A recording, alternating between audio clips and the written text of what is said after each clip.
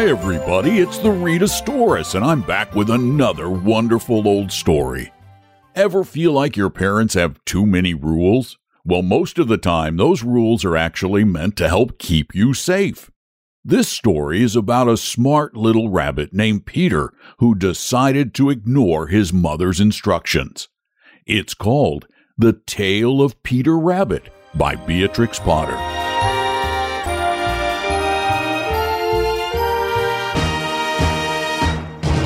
Once upon a time, there were 4 little rabbits, and their names were Flopsy, Mopsy, Cottontail, and Peter. They lived with their mother in a sandbank underneath the root of a very big fir tree. "Now, my dears," said old Mrs. Rabbit one morning, "you may go into the fields or down the lane, but don't go into Mr. McGregor's garden. Your father went there once, and he hasn't been seen since. Now run along and don't get into mischief. I'm going out." Then old Mrs. Rabbit took a basket and her umbrella to the baker's. She bought a loaf of brown bread and 5 currant buns.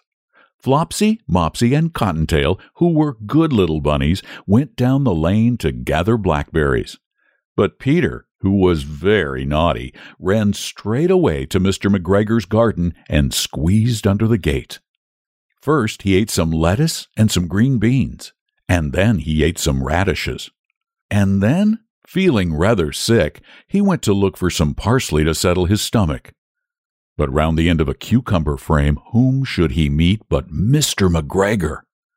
Mr. McGregor was on his hands and knees planting out young cabbages, but he jumped up and ran after Peter, waving a rake and calling out, "Stop, thief!"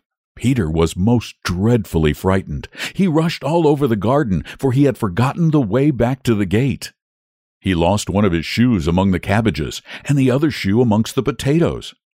After losing them, he ran on 4 legs and went faster, so I think that he might have got away altogether if he had not unfortunately run into a gooseberry net and got caught by the large buttons on his jacket. It was a blue jacket with brass buttons, quite new. Peter gave himself up for lost and shed big tears.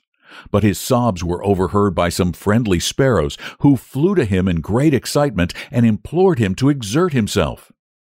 Mr. McGregor came up with a sieve, which he intended to pop upon the top of Peter, but Peter wriggled out just in time, leaving his jacket behind him, and rushed into the tool shed and jumped into a can. It would have been a beautiful thing to hide in if it had not had so much water in it. Mr. McGregor was quite sure that Peter was somewhere in the tool shed, perhaps hidden underneath a flower pot. He began to turn them over carefully, looking under each. Presently, Peter sneezed. "Ker-achoo!" Mr. McGregor was after him in no time and tried putting his foot upon Peter, who jumped out of a window, upsetting 3 plants. The window was too small for Mr. McGregor, and he was tired of running after Peter. He went back to his work. Peter sat down to rest. He was out of breath and trembling with fright, and he had not the least idea which way to go. Also, he was very damp from sitting in that can. After a time, he began to wander about, going lippity, not very fast, and looking all around. He found a door in the wall, but it was locked, and there was no room for a fat little rabbit to squeeze underneath. An old mouse was running in and out over the stone doorstep, carrying peas and beans to her family in the wood. Peter asked her the way to the gate, but she had such a large pea in her mouth that she could not answer. She only shook her head at him. Peter began to cry. Then he tried to find his way straight across the garden, but he became more and more puzzled. Presently, he came to a pond where Mr. McGregor filled his water cans. A white cat was staring at some goldfish. She sat very, very still, but now and then the tip of her tail twitched as if it were alive. Peter thought it best to go away without speaking to her. He had heard about cats from his cousin, little Benjamin Bunny. He went back toward the tool shed, but suddenly, quite close to him, he heard the noise of a hoe. Scritch, scratch, scratch, scritch. Peter scuttered underneath the bushes, but presently, as nothing happened, he came out and climbed upon a wheelbarrow and peeped over. The first thing he saw was Mr. McGregor hoeing onions.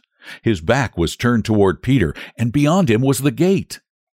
Peter got down very quietly off the wheelbarrow and started running as fast as he could go along a straight walk behind some black currant bushes. Mr. McGregor caught sight of him at the corner, but Peter did not care. He slipped underneath the gate, and he was safe at last in the wood outside the garden. Mr. McGregor hung up Peter's little jacket and shoes for a scarecrow to frighten the blackbirds. Peter never stopped running or looked behind him till he got home to the big fir tree. He was so tired that he flopped down upon the nice soft sand on the floor of the rabbit hole and shut his eyes. His mother was busy cooking. She wondered what he had done with his clothes. It was the second little jacket and pair of shoes that Peter had lost in a week. I am sorry to say that Peter was not very well during that evening. His mother put him to bed and made him some chamomile tea, and she gave a dose of it to Peter. 1 tablespoonful to be taken at bedtime. But Flopsy, Mopsy, and Cottontail, they all had bread and milk and blackberries for supper.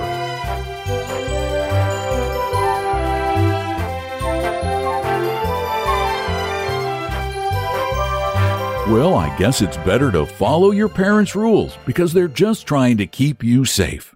Thanks for listening. I'm the Rhedosaurus, and please tell your friends about our stories, and also tell your parents and grandparents to listen to Lit Reading at litreading.com. Well, that's our story for this week. Have a great week, and I'll talk to you again next time.